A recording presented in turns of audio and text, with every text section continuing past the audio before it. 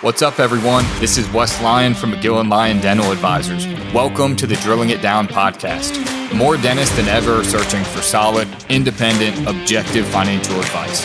On this show, I sit down with my guests to help you see clearly through the fog, providing education as it relates to practice management, tax planning, investing, practice transitions, really any financial topic you can name that's going to help you reach your goals.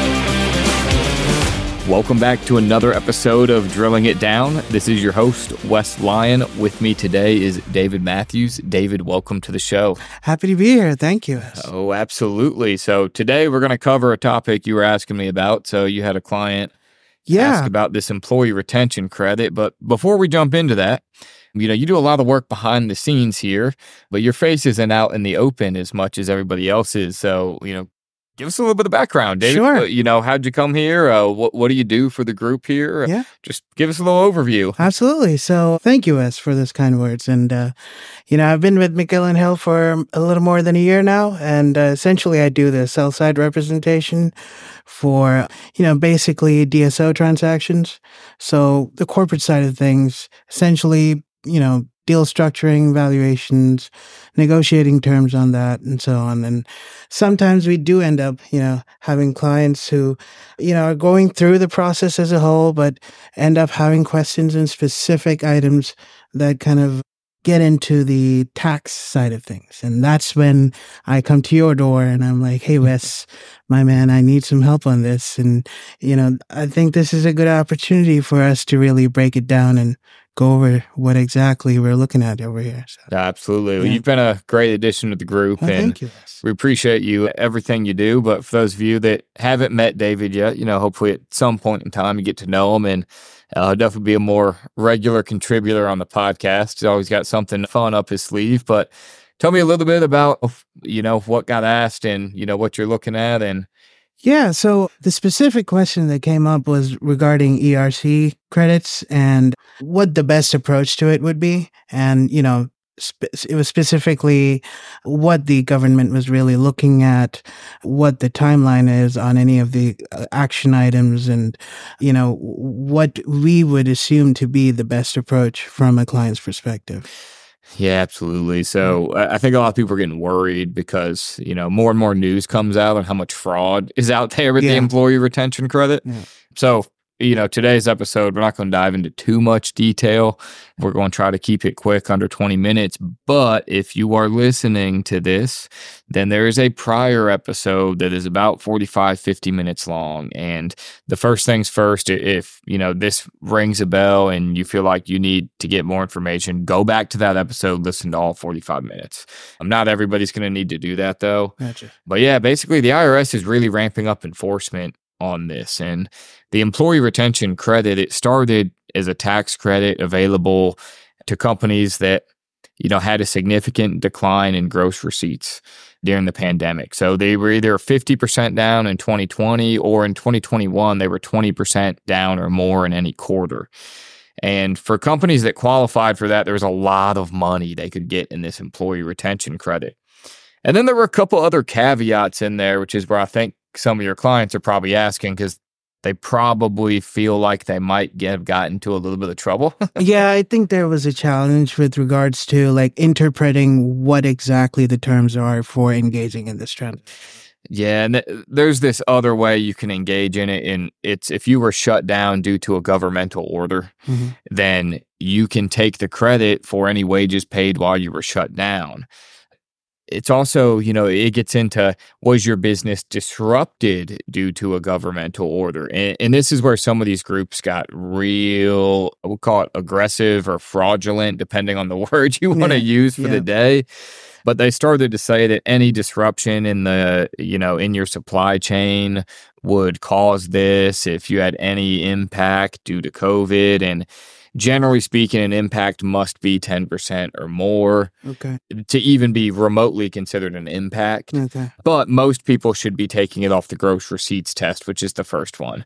The second one, it gets in a little more of he said, she said, but generally speaking, most of these promoters have just come up with their own set of rules. I was going through one for a client today because I kind of had to call them and say, we actually had a son in here doing an externship, and his son was wanting to know what we were up to, and we told him, and he goes, "Oh gosh, I think my dad did that."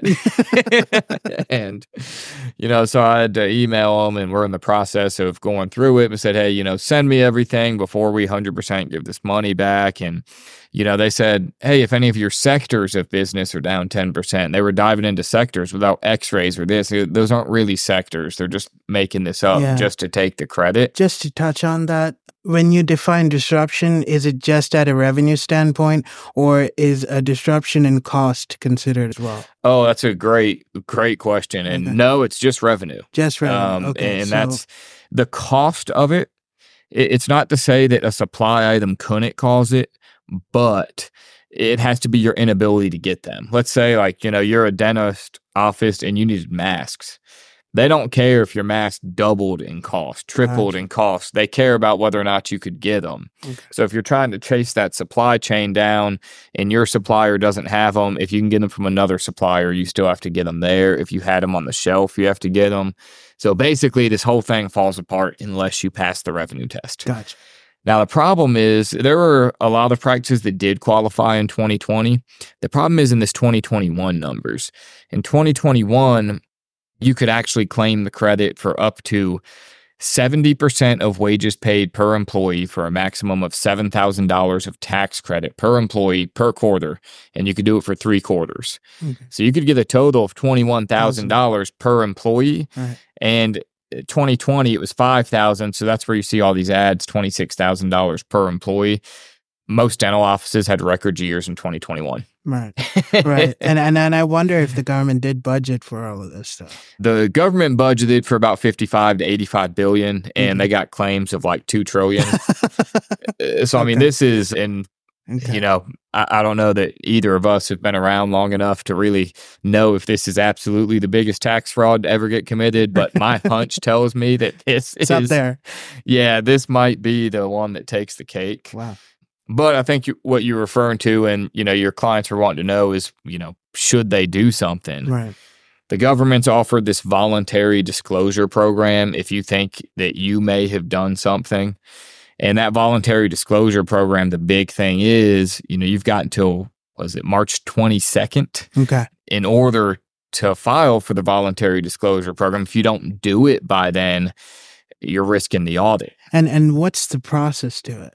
Yeah, so if you want to do it, the main terms on this, you're going to have to give the money back. Okay, yeah, right? Yeah. You're going to have to disclose it. So again, if you want all the details, go back to that prior episode, talk with your CPA. But the main ones here, you're going to have to give back 80% of the money. Okay. So the government's not actually going to make you give back 100%. And it's because, I don't know how involved you got when you got the question, but as I start to go down the rabbit hole, most of these weren't calculated by the CPAs. They were calculated by promoters. They claim they have tax knowledge. The CPAs don't. And the IRS realizes most people were scammed by a promoter and probably gave up 20% of the funds. So the IRS is saying, hey, you're not getting that 20% back in all likelihood, so you'll pay us 80% back. But as part of this, you have to disclose who helped you with it.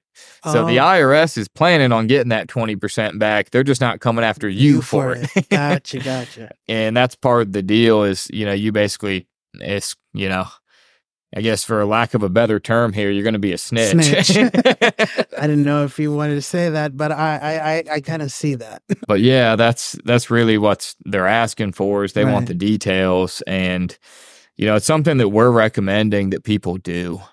If you go through this and you don't settle, you're really risking a lot here. That's one of the big questions I think I got. Like, what is the risk with regards to non-disclosure, right? What are we facing? The brave ones who wanted to kind of test the waters and kind of, navigate what that scenario would look like. What would you tell them? Yeah, so we actually have an example in this newsletter article that's going to be coming out shortly here. And for somebody that got a $200,000 tax credit, their estimated penalty would be 20%, a penalty of $40,000. So they're going to owe $240,000 back from tax credits. The estimated interest would be about $70,000 on that. Also, they're going to have to pay their accountant and they're going to have to pay an attorney to deal with this audit. So you're probably another $20,000 in for that. So you could end up paying back $330,000 on a $200,000 credit you received. All right. And we didn't put this in there, but you would have paid 20% probably to the promoter.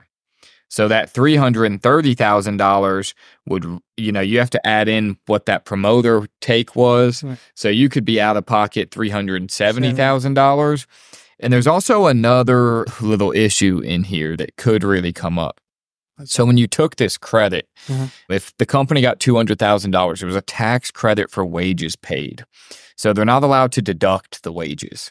So they would have gone back and they would have taken away $200,000 off their prior year corporate tax return, which probably would have costed them $80,000 in tax if you think of paying about 40%. So if you got $200,000, you had to pay back 80%, and then you paid the promoter probably 40. So you kept less than 50% of this tax credit to begin with. Now, I don't know that this will really happen or the IRS will be this mean, but what could end up happening is the IRS comes and gets you off of fraud, but they catch you or this gets settled after your corporate returns, after the amendment period is up. Today's episode is brought to you by the McGill Advisory. The McGill Advisory is your resource to reaching your financial goals faster with greater confidence and less stress. Members will receive our monthly newsletter delivered to their door, containing all the latest and greatest tips as it relates to taxes, practice management, and achieving financial independence. Membership also includes access to our online portal, including archived articles, webinars with available CE credits, discounts on educational seminars, and much more. Use code PODCAST20 for 20% off your first year subscription.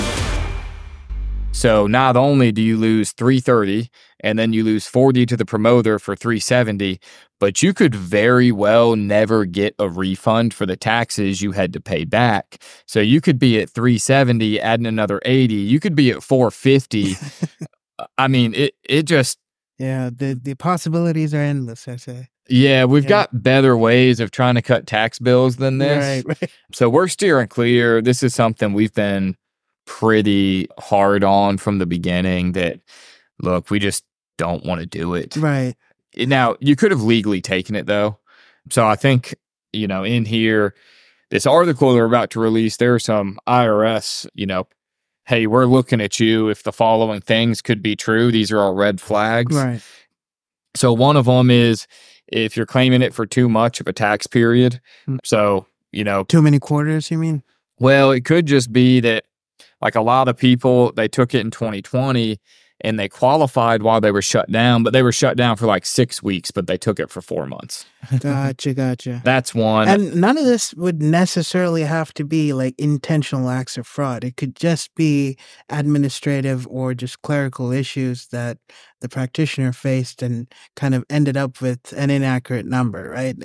And this is a good opportunity for them to kind of address that and rectify it and move on rather than trying to make a case and argue against it. Yeah, what really happened most is the promoters got them. Right. And the promoters promised the money and told them it was legit and we knew more in your CPA. So they most of them probably got scammed to some extent. Gotcha. Not a lot of them probably came up with this idea to scam the government on their own. To be fair to the dentist out there, it was never presented as a scam, right? They didn't knowingly do it. Yeah. But that's why the IRS has the forgiveness program. Gotcha. Is they realized that, in our case, we're talking about dentists, but most of the people that did it, took the money, didn't knowingly do that. It was in good faith. Yeah. But, other things are if they took it for too many quarters, meaning if you took it for every single quarter, they think there's a high chance that it was fraudulent. And I tend to agree with them. And they're probably going to come after you. Right. Some of them are government orders that don't qualify as another big one. So like South Carolina was an interesting case study. In order to take this, you have to have a written governmental order.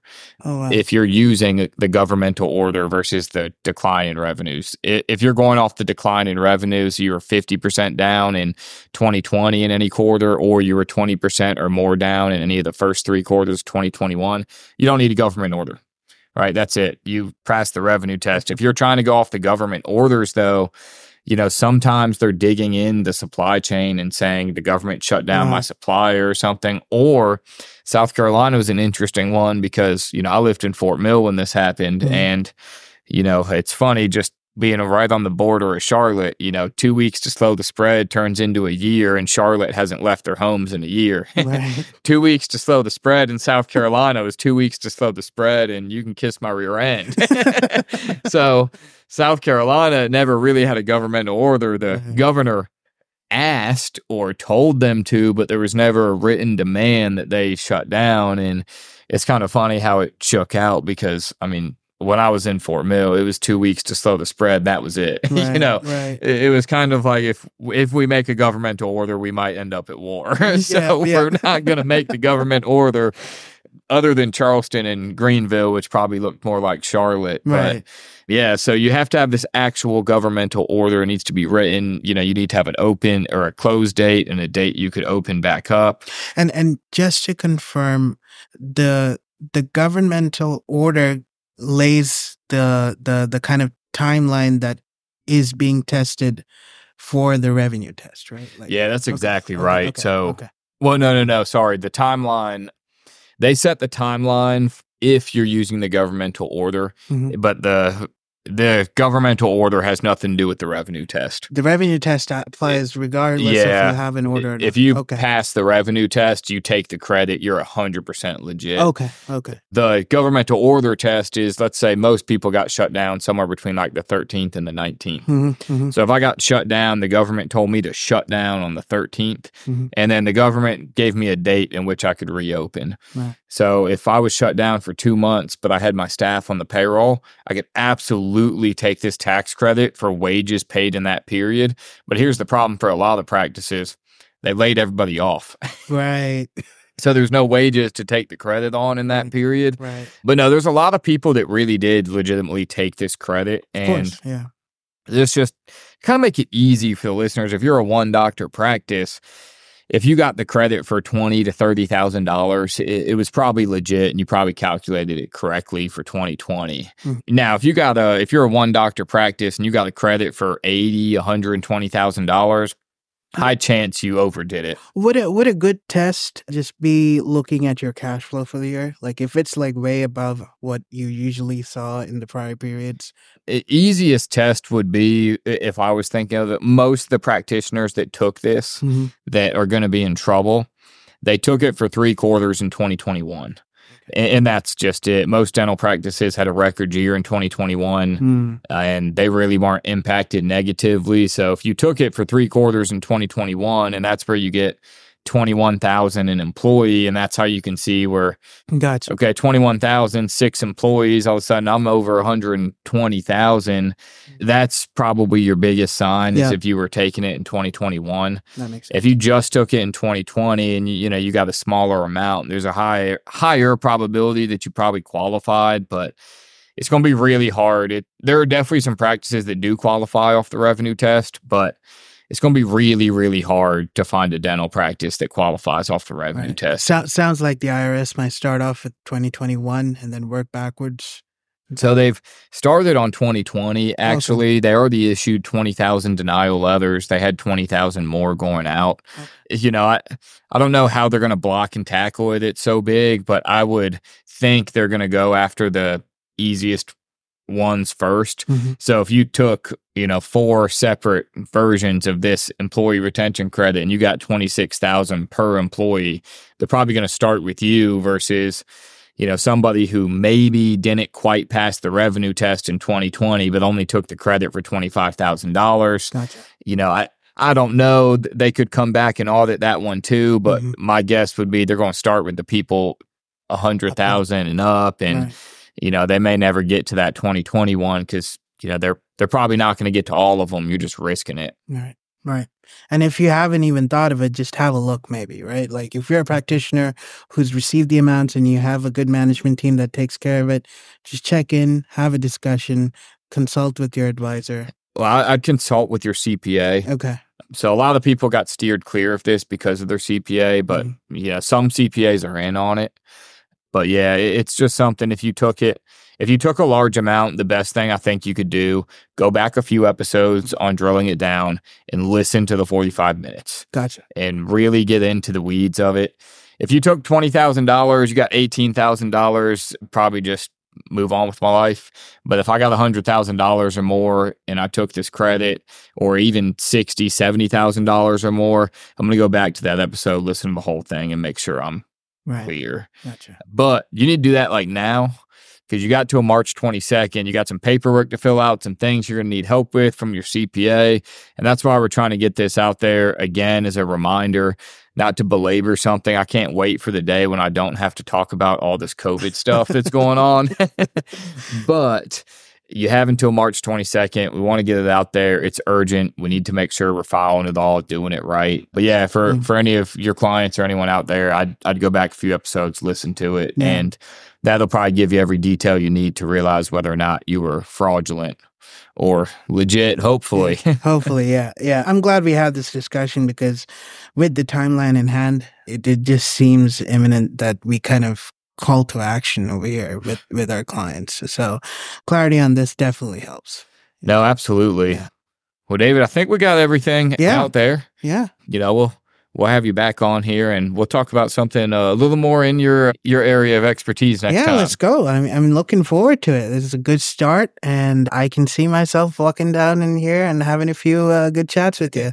Awesome. And then for anyone out there listening, just so you know, we also just launched a podcast for young dentists. So with Scott, right? Yeah. So David, you work directly with Scott Menaker on your team, but myself and Dr. Scott Menaker. So we have a dentist on there. We're just going through. It's for younger doctors, some of it for students, some of it just for younger doctors in general, and just trying to steer them into the right direction. Yeah. When you talk, I know you, but when you talk to Dr. Menaker, you really get that perspective of a practitioner.